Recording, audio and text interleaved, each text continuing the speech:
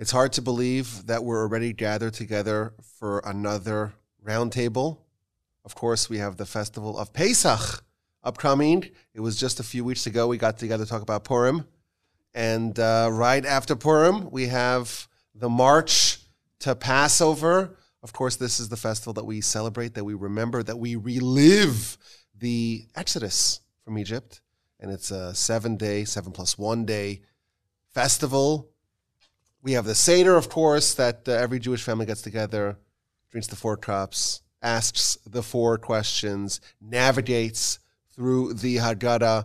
We withhold from leaven, from chametz. We eat the matzah. There is so much happening during this festival. And, of course, we thank you that you came to join us, to join the Torch Roundtable to talk about this festival. Of course, this is not going to be comprehensive. We get together every festival to just chat and discuss. We don't compare notes. We just get together at the Torch Center, my colleagues and I, and we talk about the festival. And it's very helpful because it gets us in the mode of the festival. And we hear some ideas and we discuss them. And I hope y'all are listening and enjoying. And I'm very excited for this edition of the Holiday Festival Roundtable, the Pesach Roundtable here in the Torch Center in Houston, Texas. And with me, going around the table, we have the incredible Rabbi Aryeh Wolbe. He is, of course, the executive director of Torch and the host of many, many different podcast shows. Go to your favorite podcast app and subscribe and like and download. Even if you don't listen, just download. That's also important. We just do the cliff notes to the Rabbi Yaakov Wolbe podcast. No, you have your own thing, and that's great. And next we have Rabbi Chaim Busko. Hello.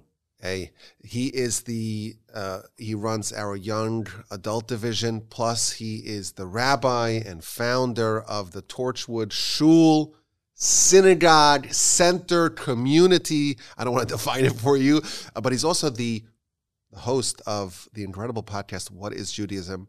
Which extremely popular podcast. Very popular, and I got a lot of complaints that it went offline apparently, and the reason why is because your co-host went to Israel, but now I gather he's back in Houston, so I hope to see that resume sometime soon. As Hashem, back in action.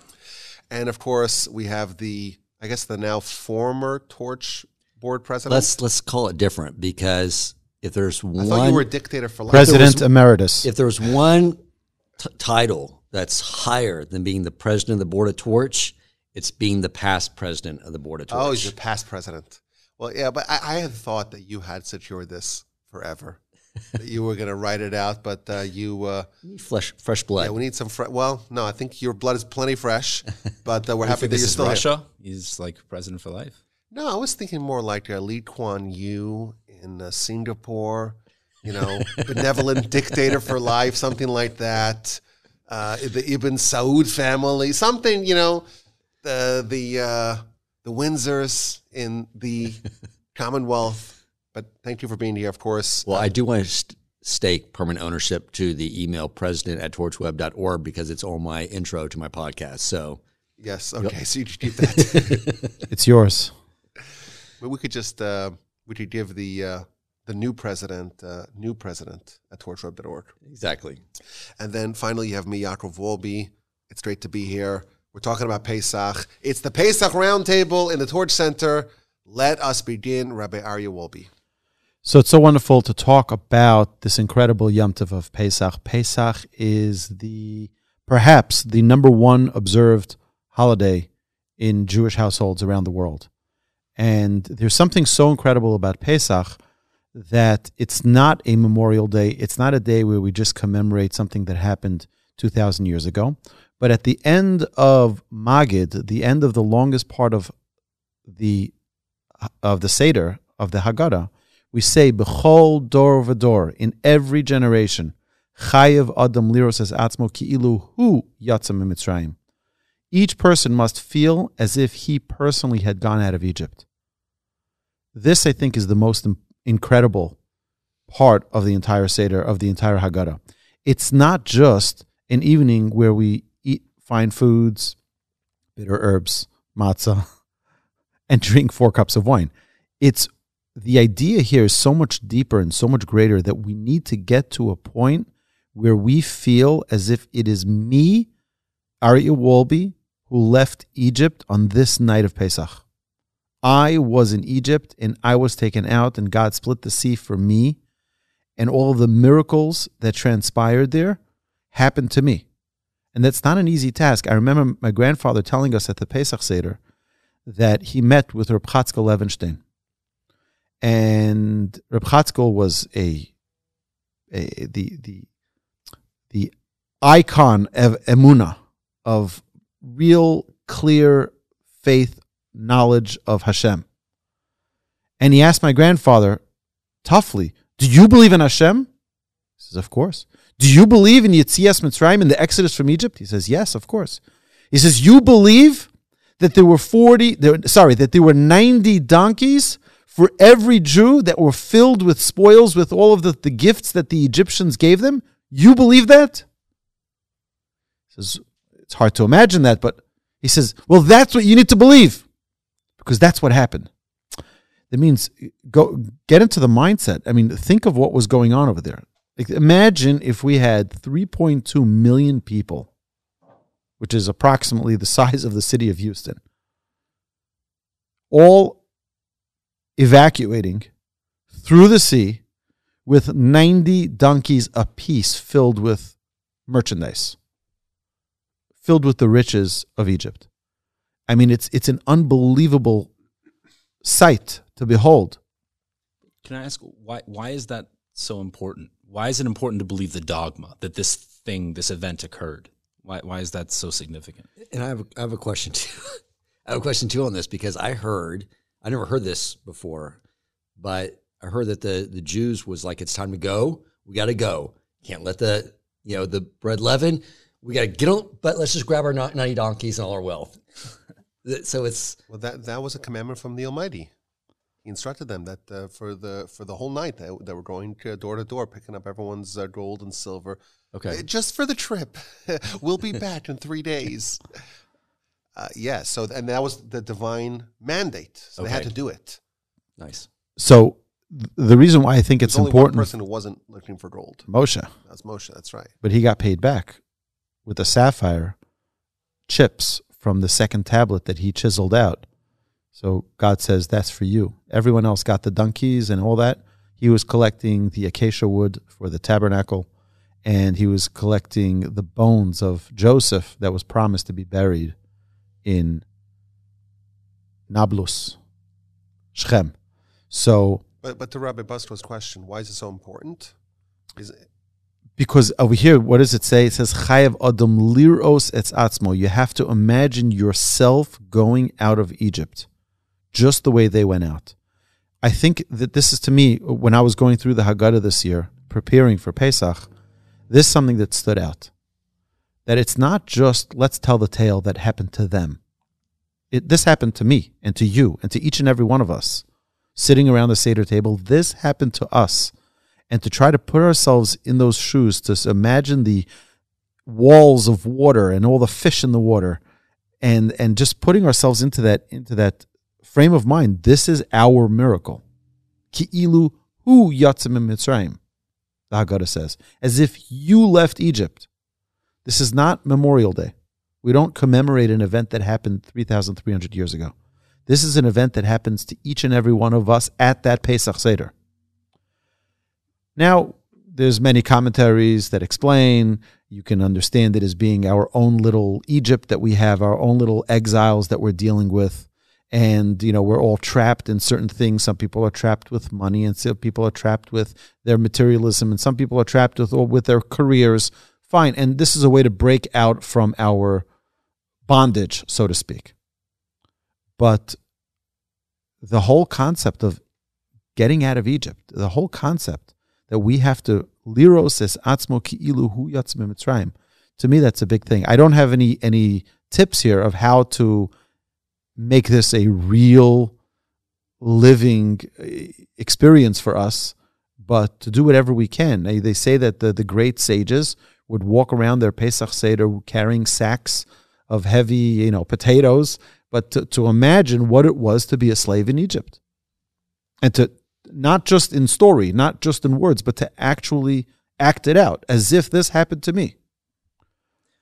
In the Shema it says we have to love Hashem b'chol levavcha. And there's two bases in there, which means that we need to love Hashem with two of our hearts. The heart that has the Yetzer Hara in it and the heart that has the Yetzer HaTov. So I heard once that the Yetzer Hara uses a tool against us called fantasy. And we imagine all kinds of things that the Yetzer Hara tries to trap us with and daydreaming. And so why don't we use that tool that the Yetzer Hara gives us, use it for Hashem? I mean, you don't have tips. We could use our imagination. I mean, we're so far from childhood that we can't fantasize. Where did the 3.2 million person figure come from?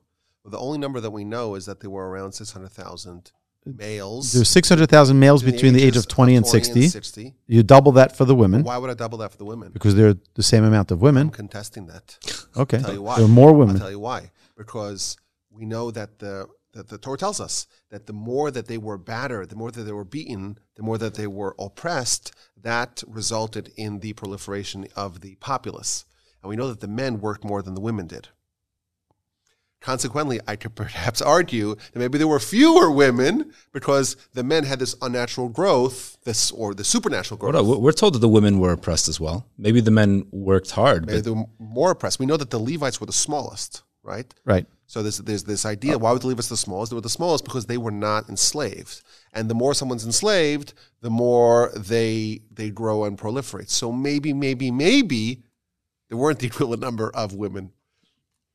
But let's go with the number that there was. Then you add, so that's just 40 years, 20 to 60 men, women. Maybe they didn't live that long. 1 second. They were old to people. 1.2 million. You add the people who are between 60 and 80 or 100 years old. You add the children, or many more children under the age of 20, about the same amount. You're already at 2.4. You add the Erev Rav, who were a third of the population, the Egyptian oncomers, and you have 3.2 million. Okay. It's, that's I mean, the math. Okay. the number Projection. the number that I've seen written in Sfarim was about 3 million. About 3 million. More or less. 3 million, and then how many donkeys is that? If everyone has 90 donkeys. That's a lot. That's a lot of donkeys. What is that, 270 million donkeys? How large is the donkey? Okay. Maybe we should have planned out what we're talking about over here.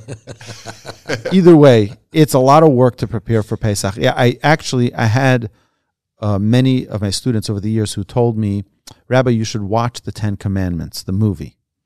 And the truth is, I ended up once watching it, I think on VHS. For those of you who don't know what VHS is, go search it on Google. And it was actually a little bit insightful, even though so many facts are wrong. But it was insightful to give an imagery of what it may have looked like when the sea split, when the Jews left Egypt, to just get an idea in our minds. So again, it's I think the big task of Pesach is particularly because the mitzvah is to tell it to your children, to talk to them about the Seder, to make it real for them, to not just it's a story that happened 3,300 years ago. Yeah, the Jews were slaves and now they're free and now let's eat. Is the food out already? It really is to get into a real life experience, so to speak, of what it was to experience those miracles. That's it. Very nice. Thank you so much, Rabbi Wolbe. Rabbi Bosco, you spent many, many hours preparing for your talk over here. Well, hours, maybe years. Years. I'll share something that I noticed once at my Seder a few years ago, and it struck me. And it was a big insight, and I never saw this in print anywhere. I don't know if there's any legitimacy to this, but it seems right, and you can decide for yourself. First, I had a question. We're taught by our sages, we have a tradition that only 1/5 of the Jews, and that's the larger number in this debate, but at most 1/5 of the entire Jewish population in Egypt got out. and survived and crossed over the sea and ended up receiving the Torah. Only 1/5 of the population.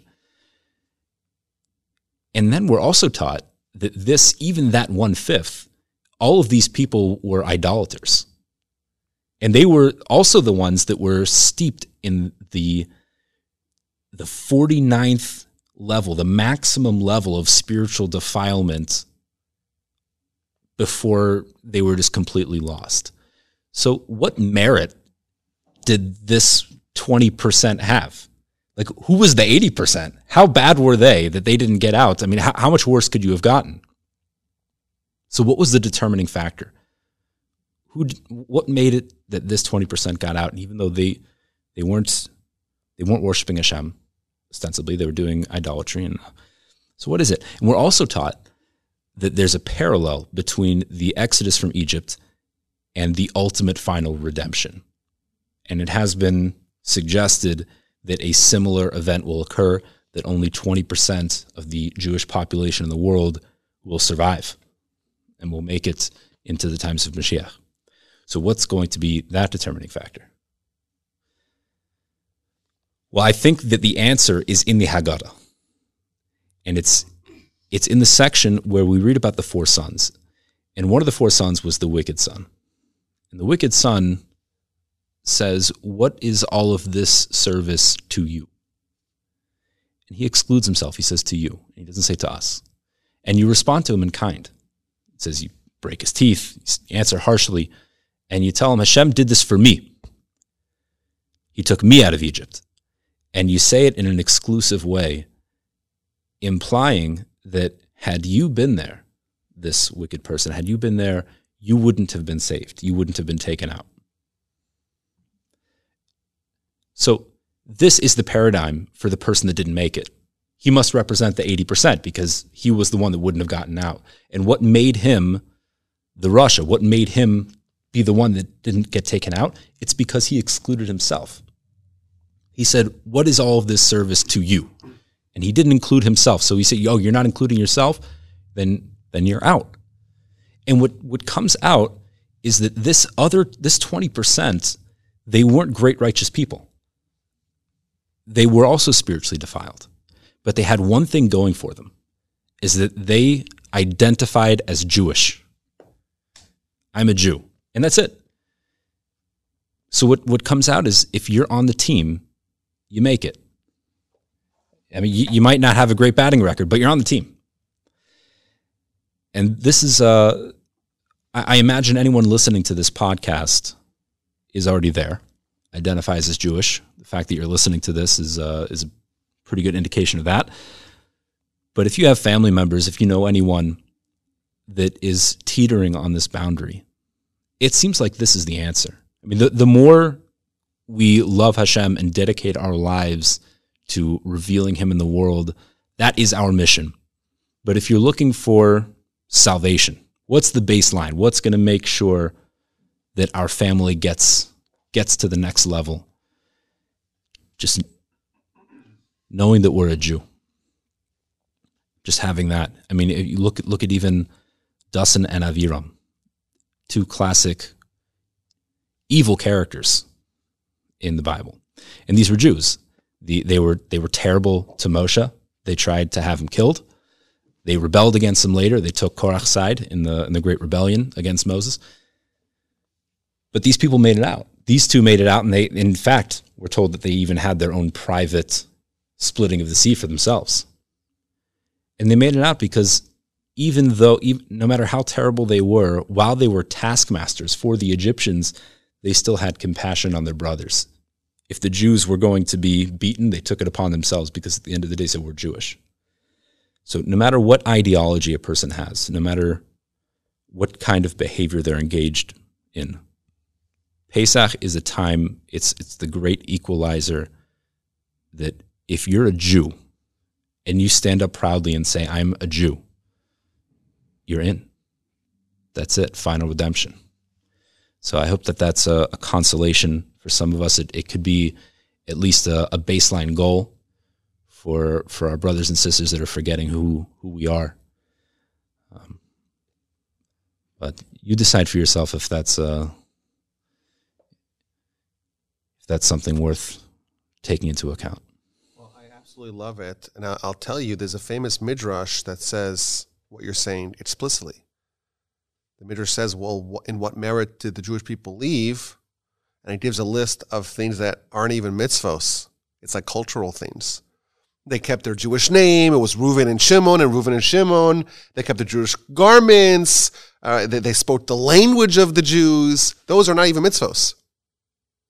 I have a passing Yiddish, but like we speak English. And the garments, you buy it at, J.C. Penney. You probably go to like Nordstrom Rack, I don't know. But we buy garments that are universal garments. We do mitzvos. That's what differentiates us. The Midrash says explicitly, the merit that the Jewish people had to leave was the fact that they were distinct culturally. They were culturally. They were cultural. I can't say that word. Culturally. Culturally. Okay, they were cultural. Can you say it for me? Culturally. They were that. Like Elmer Fudd, just pick a different word. Yeah. Culturally.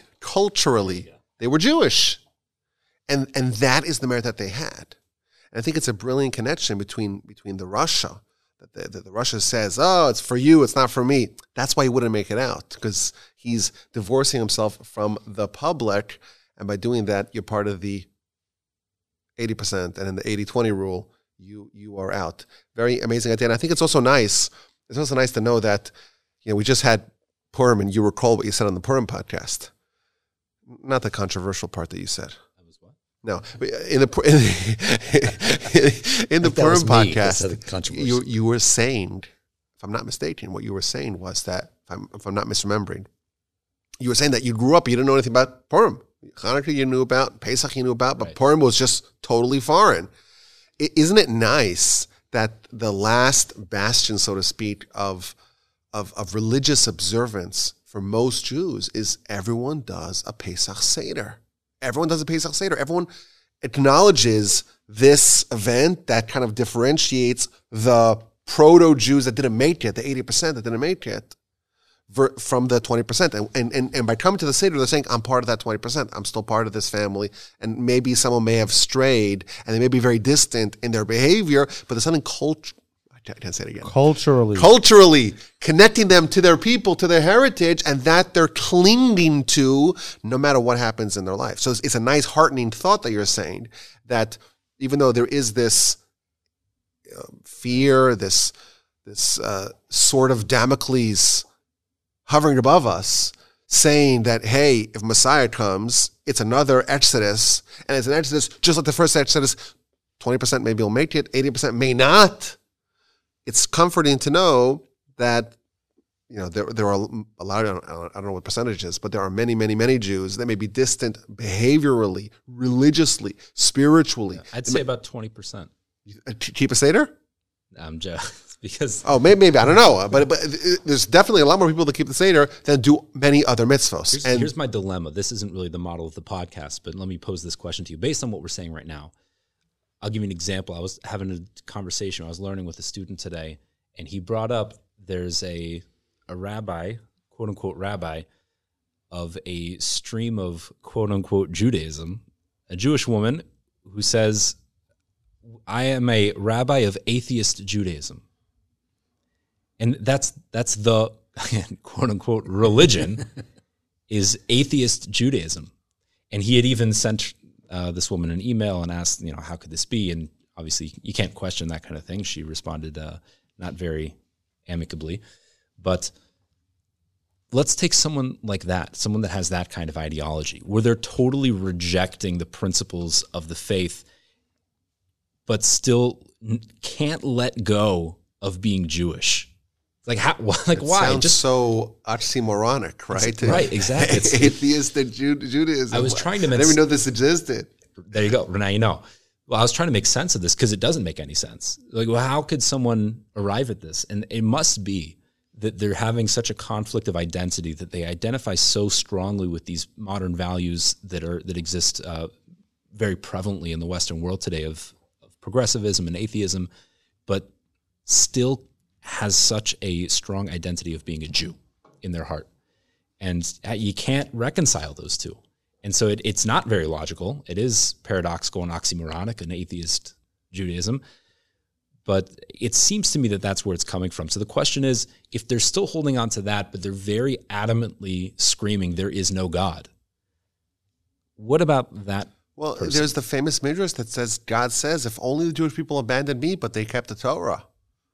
Because the light of the Torah will bring them back. Well, is that Torah? But it is That's the midrash. That's the midrash. Don't look at me. I understand what you're saying. Because there is the Torah that's a sama maves, like the Talmud tells us. It could be a potion of death. But there's this idea that there's something that's still maintaining their connection to the religion, even if they've divorced or they've severed, or at least nominally rejected, repudiated, repelled their relationship with the Almighty. If there's still something that's connecting them, maybe they could still be salvaged, so to speak, to their people. But it's a fantastic insight that you're sharing, and an idea that I never knew that there's such a thing. But look, yeah, it's a good point. I have seen the humanistic, same thing, humanistic Jews, which basically means no God. But it is logical, though, because you do see many Jews who don't believe the Torah is true, which means they believe it was written by men, who lied and wrote those came from God. So therefore, the origin of the Jewish people is a group of liars, and they hold steadfast in their Judaism. This is a different level. But this is believe in God. But same thing. But okay, true. But it is logical. It's totally logical because they have a Jewish neshama, and their intellect hasn't been given the information to reconcile with, at their core, they know, and that's why it is actually a logical way of responding to the world. So they won't be able to explain why they want to eat matzah ball soup and chew matzah because there's no logic behind the matzah, right? but they feel just compelled to do it for reasons that are just they will not let go. They're not conscious of it. Interesting. Yes. Wow. Proud Jew. And I would like to add something to this idea, the 80-20, the 80-20 rule, as we call in business. But what I've read and the way I see it is a little different. It wasn't Hashem saying 20% you made the cut, 80% no. It's not what happened. We just had, he took their neshamas, they died during the 9th plague. They saw all those miracles, or plagues, if you're an Egyptian, right? What they decided to do, the 80%, was they said, look, we have all this newfound wealth. We're living in the most opulent place in the world. They chose not to go. And this is a very powerful idea. Those who left is because they chose. That's it. And what Hashem was saying is, you don't want to go? The whole reason I created the Jewish people is for this moment, is to follow me and to serve me. And so the 80% who didn't want to fulfill their destiny and just sort of sit back and live on the riches of Egypt now and prosperity, they weren't serving any purpose in his world. And I think in every moment in time, that is the deciding quality. Maybe you don't know a lot of Torah, you don't know anything about the mitzvot, maybe you question a lot of things, but when it comes down to it, do you choose to follow Hashem? That is the deciding factor. And if I could give myself a little plug, a couple of months or years ago, the dates blend into themselves. I spoke about this idea on a Parsha podcast. I know that everything I'm saying is something I heard from you in a podcast and I'm recording stating. No, but you just reminded me. You rejiggered my mind that, they all died in the plague of darkness, which is the 9th plague. We know that there were 10 plagues. How come the Almighty didn't allow them to see the 10th plague? Maybe they would leave then. So I speculated that maybe everyone is given the opportunity to witness the reason for change, the necessity for change, the mandate for change, the imperative to change and to leave, but you're not given everything. You're going to give like 9. You'll see 9. You have a chance to see 9 and that's it. You won't be able to see everything because there has to ultimately be some part of it that's a leap of faith. Once you witness the death of the firstborn at the stroke of midnight, it's already beyond the point of free will. With 9, you could still say that up to 9, it's still something which is, it's pretty remarkable, we would call it miraculous, but there's still wiggle room for the heretic. And what I speculated is that there has to ultimately be some part of you that you're willing to just go into the unknown. As the verse tells us, that you went after God. Bamidbar, in a barren land, Beretz Lo Zoru, a place with no vegetation. There has to be some sort of leap that you made, and you'll be given a lot of nudges and encouragement, and you'll have the clarion call to leave, but you won't have everything that you need. Ultimately, at the end, you're going to have to lean into it and decide and opt to change. And if not, well, you're part of the 80, not the 20. Well, it's like any relationship, which Hashem was the whole reason you orchestrate all this, was you have to trust in the other party, especially after they've proven themselves to you that they're reliable and they're dedicated to you. You have to take trust, and that's what Emunah is. Now, I'm going to go in this way, the way you tell me, and the things I don't understand how they're going to work out, they're going to work out. That's the whole message of Pesach, right? My question to what you said, Rabbi Yaakov, is you saying that leap of faith, which always triggers me, because the Torah actually doesn't give us a commandment to have faith. It tells us to have knowledge of Hashem. It should be a knowledge. So we're supposed to get beyond that leap. Maybe just to get us started, we take a leap.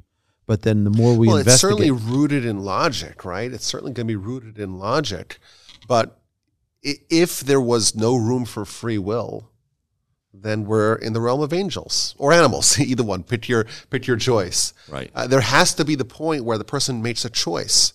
And if there is a miracle that removes the capacity for free will, like happened at the stroke of midnight, well, then there's no choice. Maybe it's not a leap of logic; it's a leap of will. Call a leap of faith, not a leap of faith, a leap of will. And yes, there's enough. There's 90% of what you need to know. It's like the great business person. You don't wait until it becomes widespread knowledge. If you wait to capitalize on some sort of business idea until it's consensus, well, you lost the opportunity. So you have to know exactly when you have enough evidence to be able to make that call, make that leap, because otherwise you're not going to be able to capitalize on the opportunity. Right. It's a similar kind of thing. If you have 100% evidence and it's all clear and it's undeniable, there's no way to wiggle out of it, well, there's no more free will anymore, and it's too late by that point. So we could call it a leap that still demands some degree of free will. Certainly it's rooted in logic, but there has to be something that the person themselves contributes towards this exodus. Right. What an interesting... So this is nice. We get together and we don't talk. We don't collaborate. And all these interesting conversations come up here, and it really gets my blood flowing and the whole feeling of Pesach, and I'm starting to salivate over that matzah. Not quite. Okay. We should have been recording this. That would be nice. We got it. Okay, we got it. It's being recorded? Yeah. You can't recapture it the second time, right? Everything's being recorded by the Almighty. Oh, yes, but will it go into the podcast? Godcast. Dan. Yes, I would like to add a little more to what Rabbi Ari Wolbe was saying.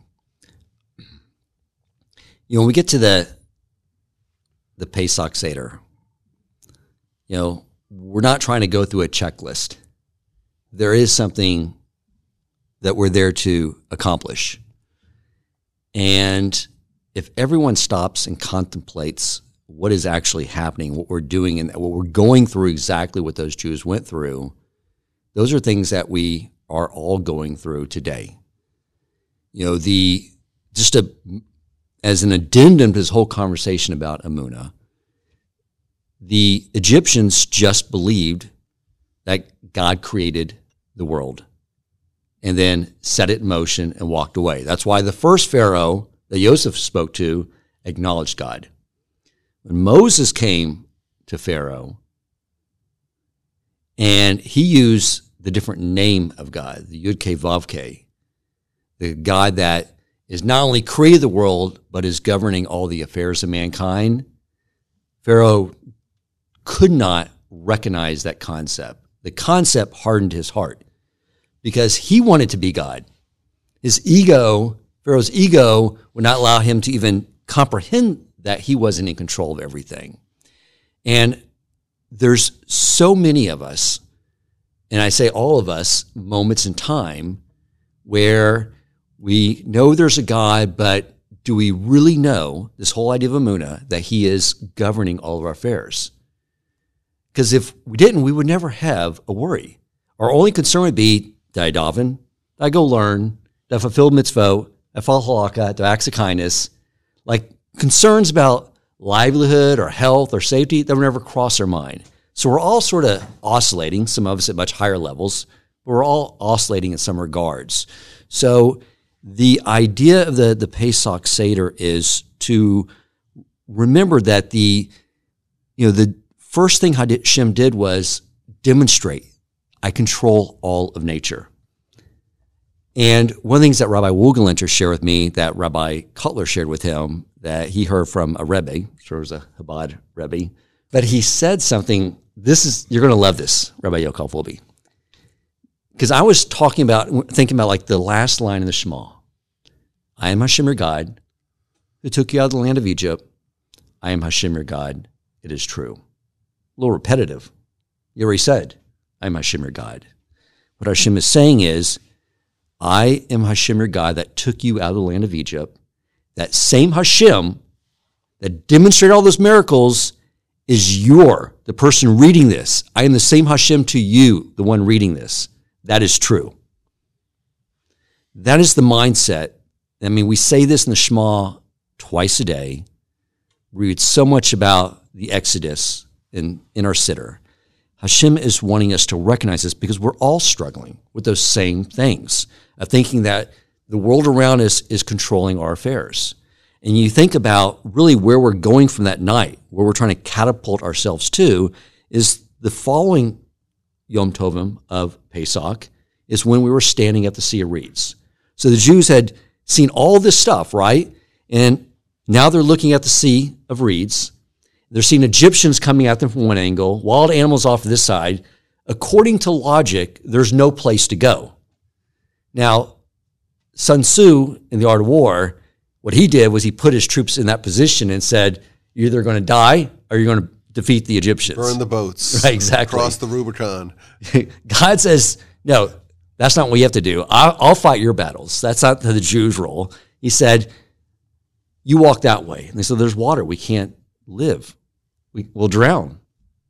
And what he was showing us is that when we have Emunah, there is nothing that we can stand in our way. When we march towards him, following his will, nature becomes subservient to us.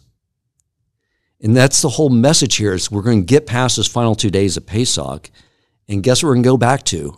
Our lives. All these challenges, business and relationships and all these things. And Hashem needs to, once a year, put us back in the same situation, get us to contemplate the fact that the Hashem that took us out of Egypt and controls all nature is your Hashem. And whatever's standing in your way, you just walk forward, walk toward Shavuos to get the Torah again. And anything that you think is standing in your way, Hashem will move out of your way. What a beautiful lesson. I hereby nominate you back for the role of president. Great. Congratulations. You earned it. Grover Cleveland. Non-consecutive terms. No, when you said that, it's the same. It's so obvious that it's ridiculously obvious that it's the same Hashem that dealt with Moshe and Avram Avinu and all of these great. That same Hashem is my Hashem today. I mean, it's like obviously true, but my perspective is so pathetic that I haven't considered that, I guess, until, or at least as consciously as I am right now. That was eye-opening. And you think about like where Pesach ends up in the calendar, like after we get past Sukkot, it's sort of like the entire Jewish history is compressed into 1 year for us, right? We get past Sukkot, and then we go into exile. First, the Greek exile, Hanukkah, where there's revealed miracles. And then we go into the Babylonian exile, and we have Purim, where he's wholly hidden, where we are now, right? Total darkness, He's navigating everything, moving things, but we can't see it until the outcome. And then he brings us to Pesach and says, I know you're right now in the final generation, our generation. We're in the Purim era. He's behind the scenes. And then he brings us to Pesach to remember, like, I'm still there. This is the purpose of the final exile, is what is going to make everything permanent for you, is that you can hold on and have emunah in me even when I'm hidden. You know, during Mount Sinai, it was all pushed down and given to the Jews. This time, we are going to pull it down from the heavens because we're going to have emunah in the whole and trust in Hashem and follow him even when he's hidden. That's what's so powerful about the opportunity that I think the Jews in our generation have. And that's why I believe, following your thought of the year being the history, we know that Nisan is the month of redemption. And we were originally redeemed in Nisan, in this month, the month of Pesach.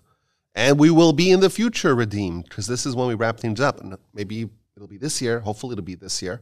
But 1 year it's going to be in Nisan, that's when we actually earn that permanence, so to say, the permanent redemption that we are all awaiting for. And hopefully we are all prepared for it. I think that's what Hashem is waiting for. You know, when the national revelation happened at Mount Sinai, as you taught me in the Midrash, the Jews couldn't handle it. And they kept dying. The neshamas could not be contained in their body with that type of revelation. I think what Hashem is waiting for this time is when the revelation comes, you're going to be able to hold it. Yes. Okay, so I prepared something here to share with y'all. I know I like to go at the end, or I don't know if I like to, or that's just the way it is. So most of the audience already left, so it's fine. I could say controversial stuff, spicy stuff. They wait around for you. You know that. Oh, maybe. They fast forward to this you point, are so and this sweet. is where they're starting. You are so sweet. So this is what I'm going to share, something a little bit different, but I like it. So we know there is a concept that the first time that a word appears in the Torah, it's always symbolic of the essence of that word or that idea. It's a well-known principle that's been well established in our literature, in our philosophy. So I noticed that the very first time where the word matzah appears, it's in a very unusual place. Of course, matzah, that's not just the mitzvah of the festival. It's what we ate in Egypt, halach ma'anya. This is the poor man's bread we ate in Egypt. It's the food that we baked on the way out of Egypt. We ate the matzah for a couple of weeks. And the name of the festival is Chag HaMatzos. It's known as the Festival of Matzah. So matzah is Pesach, like those are synonymous. The first time it appears is a very unusual place, chapter 19 of the book of Genesis. Of course, the book of Exodus is when the second time it appears. It appears once in the book of Genesis, in a very strange, unusual place. It appears in the story of Lot.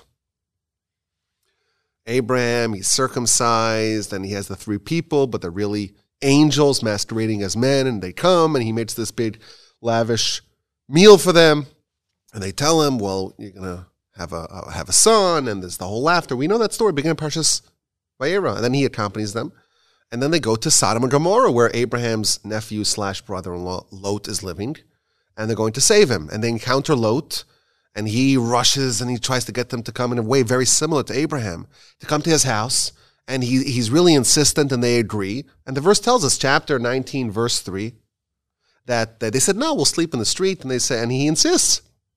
And I said, okay, you insist enough, even the angels, right? If you push the envelope hard enough, even the angels will yield, will capitulate, will succumb. And it says that he made them a mishteh, vayas lahem mishteh, he made them a banquet, umatzos afa vayochelu, and he baked for them matzah, and they ate matzah, matzos, plural, matzos. And Rashi says, it was Pesach. And that's why he baked them matzos. Now, of course, this is fascinating because this is exactly a year before Isaac was born.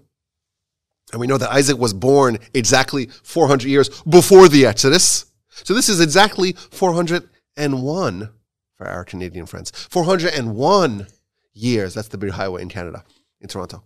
401 years before the Exodus. And he's baking matzah because it's Pesach, which is a mind-bending idea, which we've talked about in previous podcasts, not to toot my own catalog.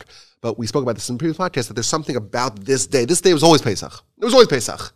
And the way you celebrate Pesach always is with matzah. And everyone knew that. Abraham, well, not everyone, but Abraham knew that. Certainly Isaac knew that as well. And even Lot knew that. This was the day that's designated for redemption, and thus when the time came, it was brought to full expression with the actual Exodus. But just a fascinating thing, Rashi tells us, according to the Midrash, it was Pesach. Now, interestingly, that same day, these same angels were by Abraham, and the verse tells us that he baked them bread. So I saw someone speculate, well, that was before it was Pesach, and that was already the night, it's not at Pesach. So this event is happening the night of Pesach, the Beit Matzah. Fascinating. But to me, it's interesting. The very first time where matzah appears, where Pesach appears in the Torah, it's with Lot in Sodom and Gomorrah, with the angels coming, and they're going to destroy that city that night, that same night that Egypt gets destroyed, and the Jewish people flee. Sodom and Gomorrah gets destroyed, and Lot flees with moderate success, shall we say, or checkered success, because his wife turns into a pillar of salt, his daughters survive. We know the story. So isn't it interesting that, Lot, he's the first person who bakes matzah? Isn't that a surprising thing? I also noticed, after he leaves, he finds himself in a cave with his daughters, and he drinks a lot of wine in 2 successive nights, which does seem, maybe reminds us sometimes of the Seder, but that's just maybe incidental. We also know that Lot, with his daughters, becomes the forebearer of Moab. And Moab, that's where Ruth comes from. And that's very significant because Ruth is the great-grandmother of David. And David gives us Solomon, which gives us Messiah. So Lot is a very significant character because he is the antecedent of Messiah. There's something about Lot that makes him worthy, at least in a small percentage, of being the forefather of David and Messiah. It's an astonishing thing. So Lot is important. He represents something very noteworthy. Obviously, the Torah gives him a lot of attention. He's the first time we hear about matzah, and he also happens to be the first, happens to be one of the antecedents of Messiah. So I was trying to figure out, what about Lot is similar, as symbolic of matzah, of Pesach, and what's the redeeming qualities? And we kind of have to struggle to find something about him that's good, that's admirable. So I did think, it's obviously you say, well, he did kindness, Abraham did kindness, and Lot in a very similar way, even though Lot's a little corrupted because he offers his daughters, take my daughters, do whatever you want to them. So it seems like it's a little bit warped, but he does do kindness on an Abrahamic kind of level. If you compare the story of Abraham running to them and bowing before them, washing their feet, it's very similar how those stories are structured. My grandfather, blessed memory, used to say that Lot went to Sodom because he wanted to be like Abraham, to bring the sinners of Sodom back to God. Now, Abraham was very close to Sodom. He was right in the outskirts of the cities, and that's why he had to relocate. Chapter 20, verse 1 of the book of Genesis, he had to relocate because now Sodom and Gomorrah is destroyed, and now he has to find a new place to pitch his tent and to spread his craft of faith. So there's a lot of positive things that we could perhaps say about Lot. But I think, and this harkens back to what was mentioned earlier, I think that the quality of Lot, maybe the greatest quality, is that he changed. He was in Sodom and Gomorrah, and he was appointed as the justice. He was the leader. And then he's told it's time to leave, and he doesn't have the benefit of 9 plagues. He doesn't have any of that. And the angels come, and he leaves, and he tries to get his sons-in-law to come and his matadors. It doesn't work. He grabs what he can, and he hustles out of there. He abandoned his home territory, the place where he had settled. He left all of his stuff behind. He left his comfort zone. He even left his married daughters. He did what we're trying to emulate, so to speak, or what we did emulate, what the 20% emulated in Egypt, and what we're trying to take away from this festival. We know the Talmud tells us that one of the nicknames of the Yetzer Hara, the evil inclination, is chametz. It's the sa'ar shebe'isa. It's the leaven in the bread. And of course, it's not a coincidence. And when we spend the whole time before Pesach looking in every nook and cranny of our house for chametz, of course, that's supposed to be understood on a more homiletical level, that within us, we also have a Yetzer Hara, and it's squatting inside of us, and we're trying to remove it. And it's kind of insidious, and it's widespread and covers every part of us, and we have to kind of look through every nook and cranny and find out where exactly is the Yetzer Hara operating within us. And what do we see? Jewish people, they left Egypt. They hustled out of there. They kind of departed. The Rambam famously says that the Paro is also symbolic of the Yetzer Hara. Paro is also symbolic of the Yetzer Hara. They left the Yetzer Hara behind. 20% who were brave enough. And that's what Lot did. And you think about matzah. What's matzah? Matzah's bread, right? But it's bread missing something. It's missing, there's an absence. There's not a speck of leaven. There's not a speck of Yetzer Hara. There's not a speck of Sodom. And that, I think, is the central element of Exodus and matzah and Pesach. And that is that, if it was Pesach 400 years before the Exodus, it means that there's something about this day that still exists for us today. And this is a theme that, of course, was featured many times here.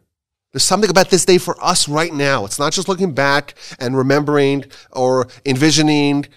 We have to leave. We have to find the area of our life, the Sodom, the leaven of the bread, the Egypt within us, and we have to abandon that, and we have to be like Lot in a small way, to become someone new, to change. And I think Lot is a very good person to represent this. Even though he remained corrupt. Exactly. I'm going to say that. He was wicked. Right? He was wicked. Some of us may say, Abraham. I can't match up to Abraham. Yes, I'm supposed to aspire to Abraham, Moshe. But it's very hard for us to say, we'll be like these great titans. Lot is someone that we could all identify. He's got plenty of flaws. And we can even look at his flaws and say, you know what? Some of his flaws, thank God, I don't have. Mm-hmm. But you know what he did? Even someone like Lot, he had his own exodus. He had his own exodus from Sodom. He left.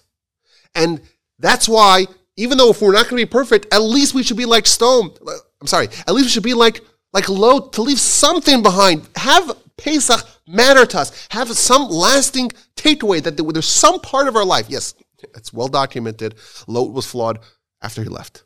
It's well established. But there was some part of Sodom that he left behind, and unlike his wife, he didn't turn around.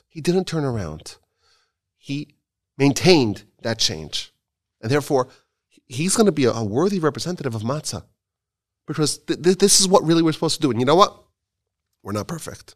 None of us are like Moshe, like Abraham, not like the giants who ate the manna for 40 years. But you know who didn't eat manna? Lot didn't eat manna. But he did bake matzahs. And we may not be perfect, but there should be some sort of, at least ideally, there should be some sort of change between who we are before Pesach and what we emerge from after Pesach. And you know what? Even Lot, he changed. If Lot did it, we can change as well. We should not have a half-baked matzah or a half-baked Pesach. We should allow the influence of Pesach, the transformation of Pesach, to have some sort of impact upon us, to change in some way. Leave some aspect of your Egypt behind, some aspect of Sodom, of the specks of, some flecks of Yetzer Hara behind.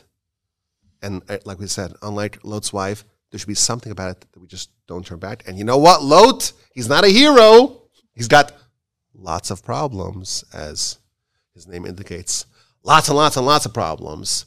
But he is, in fact, someone who can be the standard bearer, the torchbearer of matzah. His story can symbolize matzah for us, because you know what? He changed. And if he changed, maybe we could change as well. Those are my thoughts for Pesach. May we all have an incredible, uplifting, invigorating, meaningful, productive Pesach. We should clean our houses from chametz, clean our hearts from the Yetzer Hara, have a wonderful Seder, 2 Seders for those of us in the diaspora. And it should be a valuable experience for us. It can be, of course, as we know, my grandfather, bless him, used to always say that Pesach is the one night where you can have exponential growth. The rest of the year, you got to trudge along. One step follows another. Small steps. Don't jump too hard. You may crash down. Pesach, those rules are discarded. One day you could go from negative 49 to positive 49. It's the one day you could do it. But at least we should have something. We should take some little bit like Lot and leave something behind. That's my thoughts. And I hope everyone has an incredible Pesach. And thank you all for being here. and for joining us for this roundtable. And final thoughts, everyone here? Thank you to all of our listeners, and thank you to all of our rabbis here. Oh, thank you. pleasure. I guess, Dan, you were just given smicha. That's right. What's that? I missed He it. just ordained you as a rabbi. Great. Definitely. So maybe to be rabbi at torchweb.org. Anyhow, my email address is rabbiwalbachima.com. Everyone, please share your email address. And awalby@torchweb.org. The average rabbi at torchweb.org. And still, president at torchweb.org. some things you just don't give up. Maybe we'll get together for Lag BaOmer, maybe Shavuos, if we don't get canceled for this podcast.